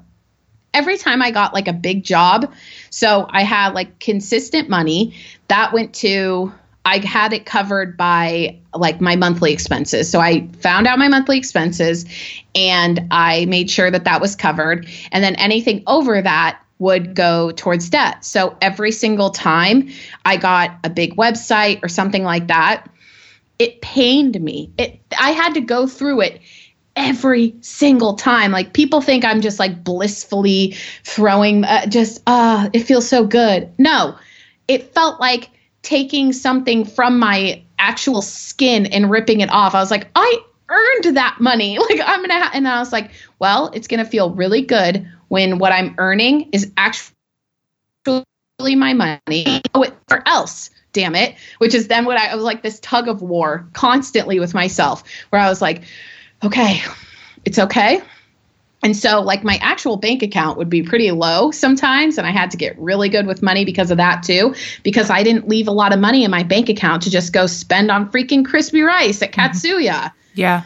Which I would do. Yeah. So, what do I want to talk about within this? In the Patreon community, we've had some good conversations about money that are going to continue in the next few months. And sort of one of the questions that I posed to the community was, okay, we all say that we want people to be more open and honest about money, about their finances, but what does that actually mean? Like, what specifically are you curious about? And it was awesome to see that, so many comments, so many questions. People were saying, I want people to be honest about what their income is and how they make that work for them. I want people to be honest about their current debt, not just what the number is, but how they feel about it. I want people to be honest about where their income comes from. Is it salary that they earn? Is it an inheritance? Is it did their family help them? I want to know how, people handle their finances with their partner, all of those specifics, right? Start to come out. And one of my favorite questions that was asked that I would love for you to answer was, the question of where are people not spending their money? And this person said, looking at social media, someone might look really extravagant in one area of their life, but they're actually, really consciously compromising by spending little or nothing in another area. So I'd love to hear what that looks like for you, because you got to this point, you paid off the consumer debt, you saved the money that you guys needed to have in order to get your visas. You've moved to Paris, which I think is one of those social media things that it would be very easy for people to make assumptions about your life or your wealth or whatever also you just have a great artistic eye and all your photos are beautiful, right? So it's easy for people to make assumptions. So can you talk about that a little bit? Where you guys are consciously not spending money so that you can prioritize spending it somewhere else? Yes. So when I was getting out of debt, the biggest place I didn't spend money, this wasn't the exact question, but I'll talk about it. I got myself a $20 gym membership. That was a big one because gyms in LA could be very expensive. So I went to the shitty gym and just told myself that it's okay because all I need is the equipment and that's it. And little things like that where I was able to weigh the same amount at the nice gym that they do at the shitty gym. Right. Yeah. 20 pounds is still 20 pounds. Right. It's still a treadmill. Come on. And the other thing was we never upgraded our apartment. So no matter how, the biggest thing that I resisted was lifestyle inflation because I was making good money and we both were, and we could have upgraded our apartment very easily.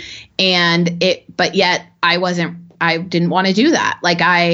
We resisted that constantly, even though, everyone around us was getting marble countertops and all that stuff. I was like, I am not going to do lifestyle inflation. I'm just not going to do that. I want this money that we have left over to be in a savings account, not spent elsewhere. So that was a big thing. But in Paris, the big thing is we're not spending money on clothes. So part of it was we just don't have enough suitcases, but we didn't send anything here. We took a suitcase, a big suitcase, and a half each. So we had 3 big suitcases in total, and we had to fit all our shoes and all our clothes for every season into that suitcase. And who knows, we might order some clothes or we might get some things, but it's not a top priority at all. So the winter jacket is being worn every single day. So every single picture is with me and that winter jacket. And I'm like, okay, this is how it's going to be. We bought some new things, but we went really basic so that we could wear things over and over. I am so sick of my clothes already, but oh well, that's okay. Mm-hmm. I'm going to be okay about that. I'm just we're not going to spend all our money on clothes because I would rather us go to Amsterdam than buy a new pair of shoes. So even though everyone's cool and stylish here, I'm very much resisting the urge to be Parisian like them. As it turns out, jeans with holes in them, distressed jeans, not cool here. In LA, very cool. So I have 2 pairs of jeans that are in my 4 pairs of jeans. So I don't have a lot of jeans that have distressing. So what? Oh, well, gotta wear them. Not gonna just buy new jeans just to keep up with that. And so little things like that are making a big difference. And also our apartment is very small. Right now, I don't have a door. There's not a door on our bedroom. The shower is too small for me to even shave my legs in it. The kitchen is tiny.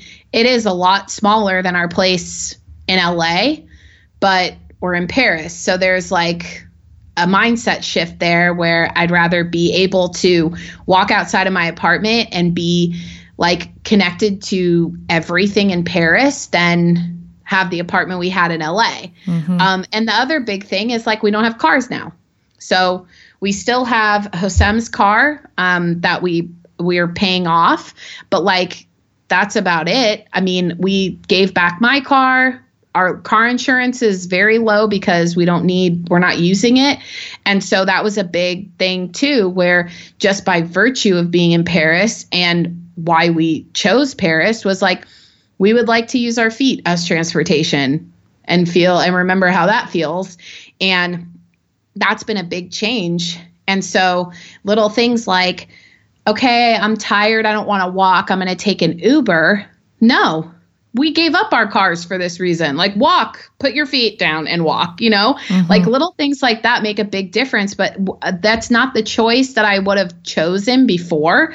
So that's a lot of the things that I think about now where I'm like, I don't need to. And like, it's hard to grocery shop here, but we are prioritizing not to like eat out every single meal, even though it's like amazing to eat here. They have the best food here, but we have plenty of time to eat everything in sight. So there's little things that we're doing that even though it looks like, I mean, I don't mean to make it look that way on social media that we're like living some lavish life, but like Paris is beautiful. And the thing that is amazing about Paris that we knew about Paris was that it's a very livable city for the average person. It is so available. Like even today, before we talked, I took a walk along the Seine, like which is just 10 minutes outside my door.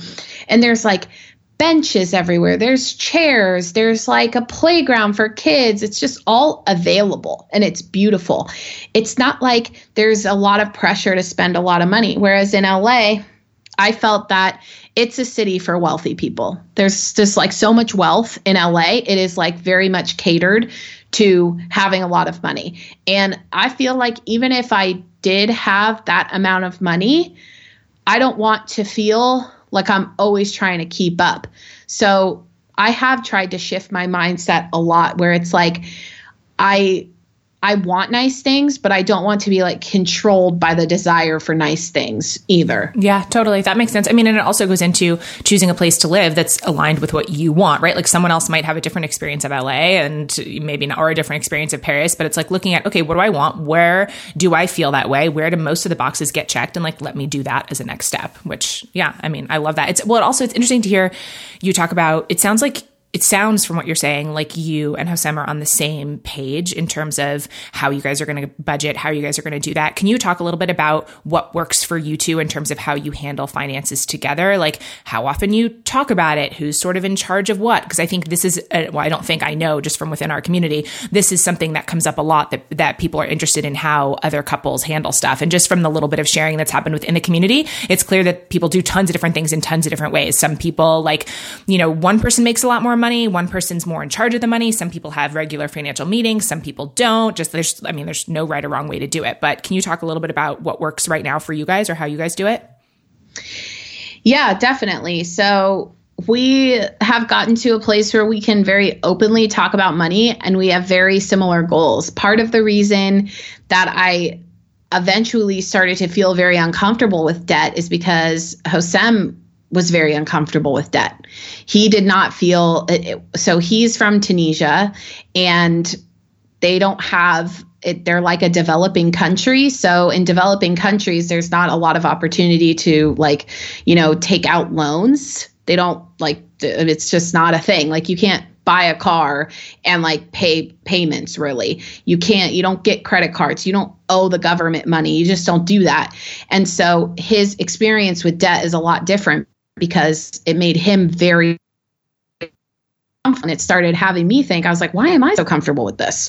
Why am I okay with having this consumer debt and these types of things? And so I really started to see that about the difference in us. And that made us very much on the same page in terms of like, okay, here are our goals. Here's what we're going to do. Here's what we're saving towards. And now, a big thing that we're saving towards is eventually, maybe one day, like own something and start building up that kind of investment and that kind of lifestyle is to, like my family's very into real estate and I have a lot of resources for that. So eventually that would be a really cool thing for us to both get into. But we both are very much on the same page. And like we got on the same page because of this lifestyle change in Paris of both wanting the same thing. We were like, we want to be out of our cars.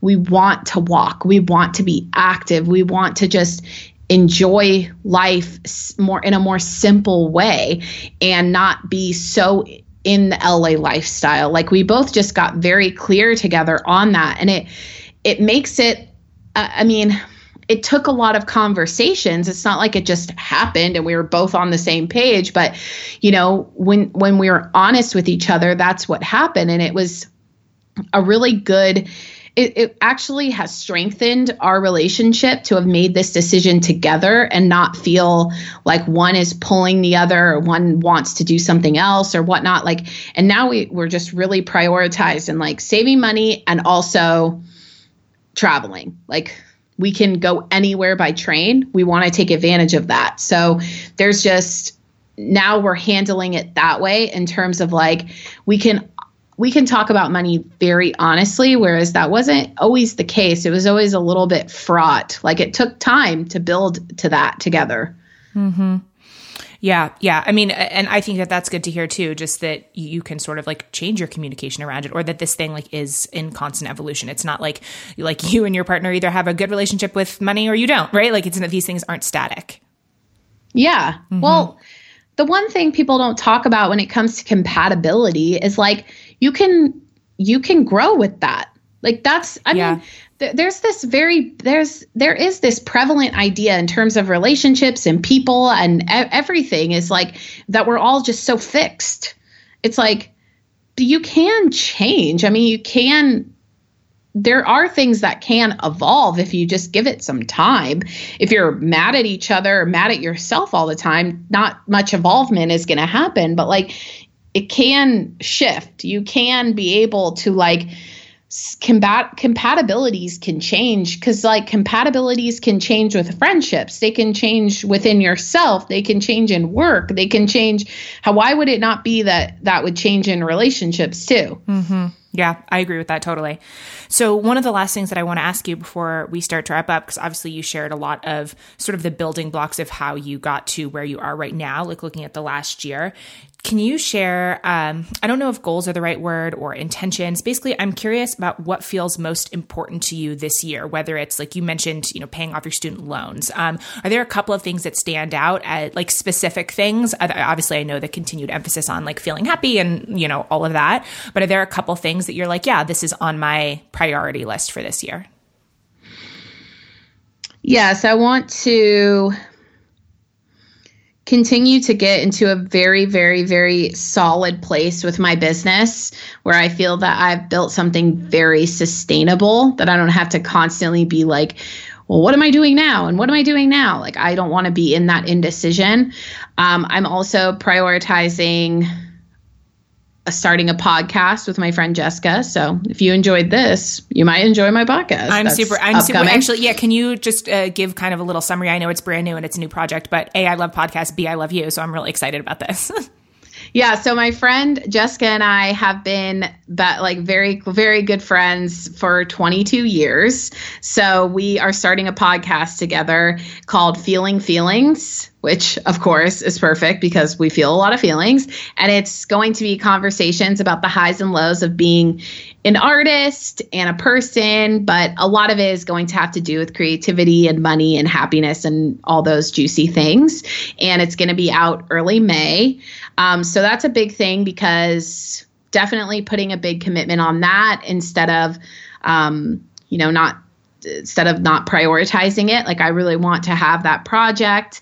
And then in general, I really want to like be very present here in Paris and enjoy it and make sure that I'm balancing responsibility and the things that we need to, exist and have a roof over our heads, but also make sure that I'm leaving enough time to make sure to just have an incredible experience. So, making sure that I'm in the moment for it instead of like, I'm thinking about this or thinking about this. So that's just taking good time management. And because I have big goals and big ambitions that feel really rooted in what I want my life to be, but I also want to enjoy where I'm at too. So there's just this is a balance for forever, but it feels like a very important balance that I'm dealing with, that I'm prioritizing in 2018. Yeah. I mean, I think that's really clear from anyone who's paying attention. I think it's really interesting, just kind of like the last thing I want to touch on, that now that you are back on social media, and I'm sure a lot of that comes from the fact that you broke that story that you were telling yourself that you need it, you need to use social media in order to be happy or successful or make money or whatever. Like now that that's not true, it doesn't hold that same kind of power. Not that some stuff doesn't still come up, but I really like watching you, especially in your Instagram stories, document just like your day-to-day, almost like mundane experience of Paris. It's kind of like the idea of like finding beauty in like the everyday things. And I wonder if for you, or it seems like your experience of doing that is maybe helping you to be more present. It's sort of like how I feel about using Instagram while on long distance hiking. I've had some people say, don't you feel like using technology like takes you out of nature, takes you out of the moment? And for whatever reason, whether it's because I'm like a writer or whatever, like documenting the experience somehow helps me feel more present with it. I don't know. So I'm like interested to watch you continue to do that and see how that feels. It's definitely true. I mean, and it's not for anybody. It's really cool. I've just like, I think it's amazing to be here, and I don't want to take it for granted. And I just, even if it's not Paris or anywhere, I just don't want to take my life for granted. So I want to make sure that I'm seeing where there is beauty instead of being like, well, I'm at the Eiffel Tower and the rest of the week when I have to work, it sucks. It's like, no, I want to like experience. So I'm taking time out of my day to I messed up the time for this call. So I had an extra hour, or actually like an hour and a half. And so I was like, I'm going to go take a walk. And I went and took a walk along the Seine because I just I want to be out and enjoying this. And that's a shift that has definitely happened due to this focus. And also I was like, I want to share this. This is cool. And it's not in anything to be like, oh, look at how great my life is. It's just like, this is cool. Like, I can't believe I get to do this. But the tone comes across is what I'm saying, that like, it's very clear, like paying attention to you, that you're someone who's actively appreciating your life. And like that, also feel like that's just like lovely to watch. It's like a way to use social media of like, oh, someone's like marking their life and is appreciative. And it's, I don't know, it's nice. So I selfishly, especially because I have no idea when I'm going to see you again now. Like, I like that you're sharing so much on Instagram. So thanks for that. Okay. So as you know, the way that we wrap these up are with sort of a series of rapid fire-ish questions. Your answers don't have to be, but basically the members of the Patreon community, the awesome folks who fund the show, put forward some questions. There's 7 of them. So basically all 8 guests this season are answering the same 7 questions if you're down to answer 7 random questions. Yes, let's do it. Let's do it.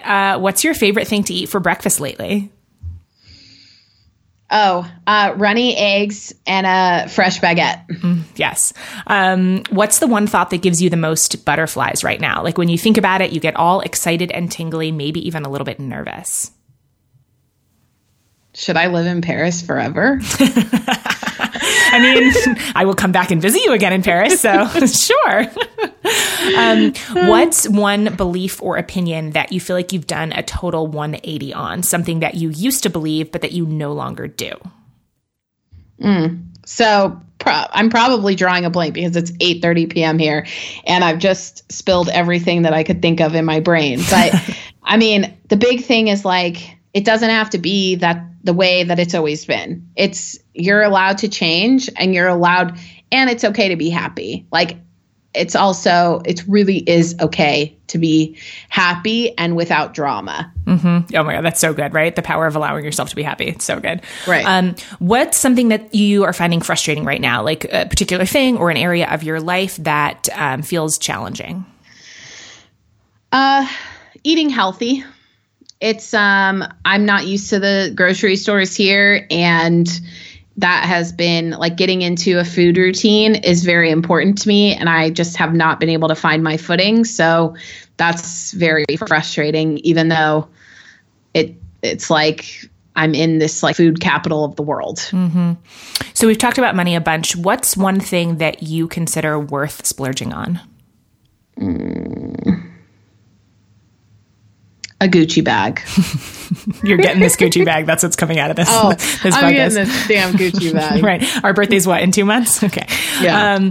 Next question is about books. Which 2 or 3 books, any kind of book, any genre, would you say have either had the biggest impact on you or that you recommend or reread most often? Well,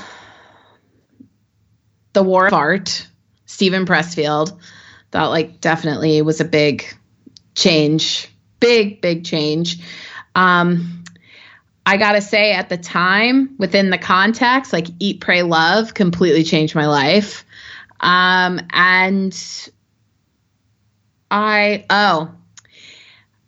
Alice Forgot was a novel that like was the most, I loved that novel. It's by the same author who wrote Big Little Lies. And What Alice Forgot is so good.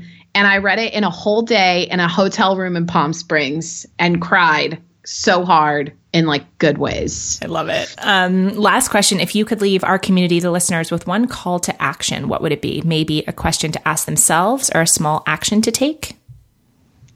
What would you do differently if your main and only priority was to feel good and be happy? So good. So what's the best place for people to find you and your work and say hi online? Do you have a favorite way to connect with new people? Yes. It used to be Twitter and Facebook, but now it's Instagram. It's changed. Definitely Instagram at Jamie Varon. My design company is at Shatterbox Design, which is really fun because I'm posting like really all my things I'm inspired by, which is quite a bit. But I'm still on Facebook and I'm still on Twitter. That's a little bit infrequently. I don't post as frequently there. Mm-hmm. Awesome. Well, I will put links to all of that in the show notes. Jamie, you're the best. I love you. Thank you so much. Love you too. Thank you.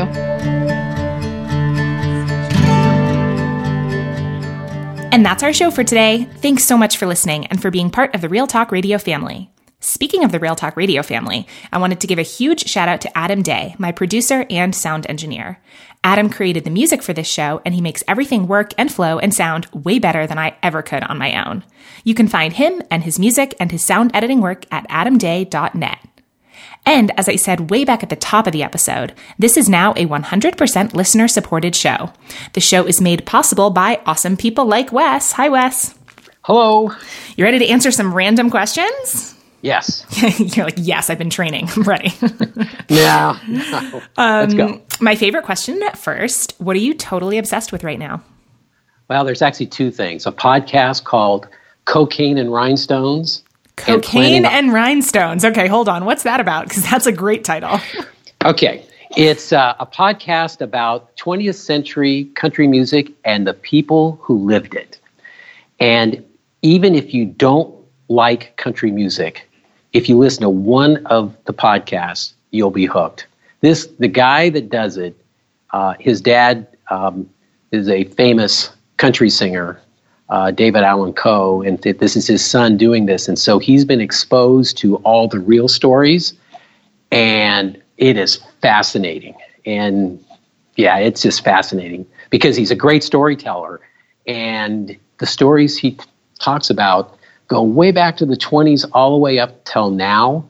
And you would be surprised how a lot of this affects life today. So interesting. I'm not, usually country music isn't my thing, but good storytelling is, and that's already a great podcast name. And so I'm in. Okay, I'll check it out. And you said there's something else too? Yeah, planning all the concerts I'm going to go to this summer. So you're a music person, I take it. I am a music person that I enjoy music. I cannot do music, but I enjoy music. So. That's how I feel about most art of any kind. So I hear you. All right. If you could go back 5 years and give your slightly younger self some advice, what would it be? I would say, remember what you're really up to at least once a week and be on track more often than not. That's such good advice. I love the more often than not too, because it's so easy to fall into the trap of thinking it has to be all or nothing. But it's like what you do most of the time matters more than what you only do once in a while. And so if it's like more often than not, progress gets made. Yes. Yeah, I love it. When or in what situation do you feel most yourself? Like when you're totally in your zone and you feel like you're being really you, what are you doing? That's a good question. When I'm in the zone, it's when I'm unencumbered from the minutia, and I'm working on something that is going to have a major impact for either a client or a team member, and I'm engaged, and then things seem multidimensional, and it just seems like I'm able to bring everything together. Difficult for me to get there because the day-to-day stuff sometimes washes over, and it's like, wow, I started at 7 o'clock this morning, and all of a sudden, man, it is 8 or 9 o'clock. Yeah, I go, man, what happened? Yeah, right. What happened? Email happened. Yeah, I made the mistake of looking at it. So what happened? Yeah, exactly. Yo, listen, I've been there. I love that. What's one new thing that you would love to try this year? Let's see. Here's what I'm working on this year. I'm getting complete with some trust and legal things from my parents. And so once that is done, I am going to get to move on. And one of the things that my wife and I are going to do is put together another trip that ties in our entire family. 2017, we figured out a way to take everybody and go on a trip to New Zealand. Ooh. So the new thing is just do that every couple of years. And instead of it being one big trip that's supposed to be some bucket list thing, it's figure out what we can put together that some people in the family want to go do. And so right now, it's looking like Iceland, Norway, and Greenland. Well, New Zealand and Iceland are probably my top 2 bucket list destinations. So if you're looking for new adopted family members, you're welcome to go. That's so You'd funny. have to put up with us, though. I'm not sure how that would go. Well, vice versa. Okay, the last question. What's one thing that you wish people were more open and honest about? I wish they were honest about really where they're at emotionally. Whether it's clients, whether it's team members, whether it's friends, sometimes the facade just so gets in the way. And it slows down communication, and it slows down the ability to have impact, because sometimes I have difficulty being of any use to people when they're just not clear that whether they're an upset or there's a difficult conversation, or whether there's an opportunity, but they're afraid to bring it up. So I wish people were just really clear on what their emotions are and where they're at any particular moment, because it's all okay. Mm-hmm. Oh my gosh, I love this. I feel like that's like a little pep talk. I could like re-listen to your answer to that question over and over again. It's so good. So you're a member of our Patreon support squad, which means that you're one of the people that listeners can thank for making this podcast possible, since you make a powerful reoccurring pledge that helps to fund the costs of producing the show each season, for which I am very grateful. And I would love for you to share why you decided to support the show. Well, Nicole, when I heard the first podcast, I think it was during the season where you were talking about Patreon, and you had a goal. And as I listened, and based upon my world, I understand how difficult it is to create content. It's actually a combination of skill combined with hard work, and it's a little bit of magic, and it is hard to do. And I just know that it takes time, and it takes effort, and it takes resources. And I go, for me to continue to be able to listen to something that I'm finding valuable and useful, it seemed like it's an easy thing for me to decide to do. Content costs money. You had a post in one of your Notes of Grit and Grace that came out sometime in August last year, and it basically said joy costs pain. Well, if I just take the first two words, joy costs, that's right. And so it was easy for me to decide to be a Patreon supporter of your podcast.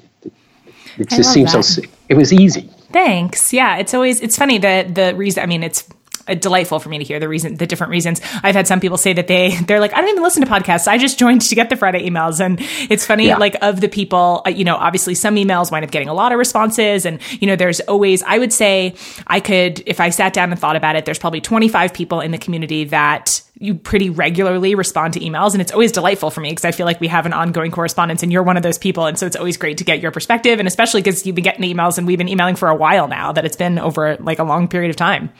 Yeah, that stuff that shows up, that note that shows up on Fridays, you're right.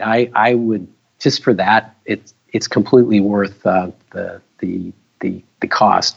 However, I was intrigued by the email that came out today about the book club. I typically don't engage in that. The book that you have there, I'm looking at that one. So, but yeah, that Grit and Grace, I appreciate your willingness to share where you're at and tie it in with certain things that make sense to me. And I usually find something that I can either get reminded to be back on track or I can take action on. So I appreciate the effort you put into that. Thanks for saying that.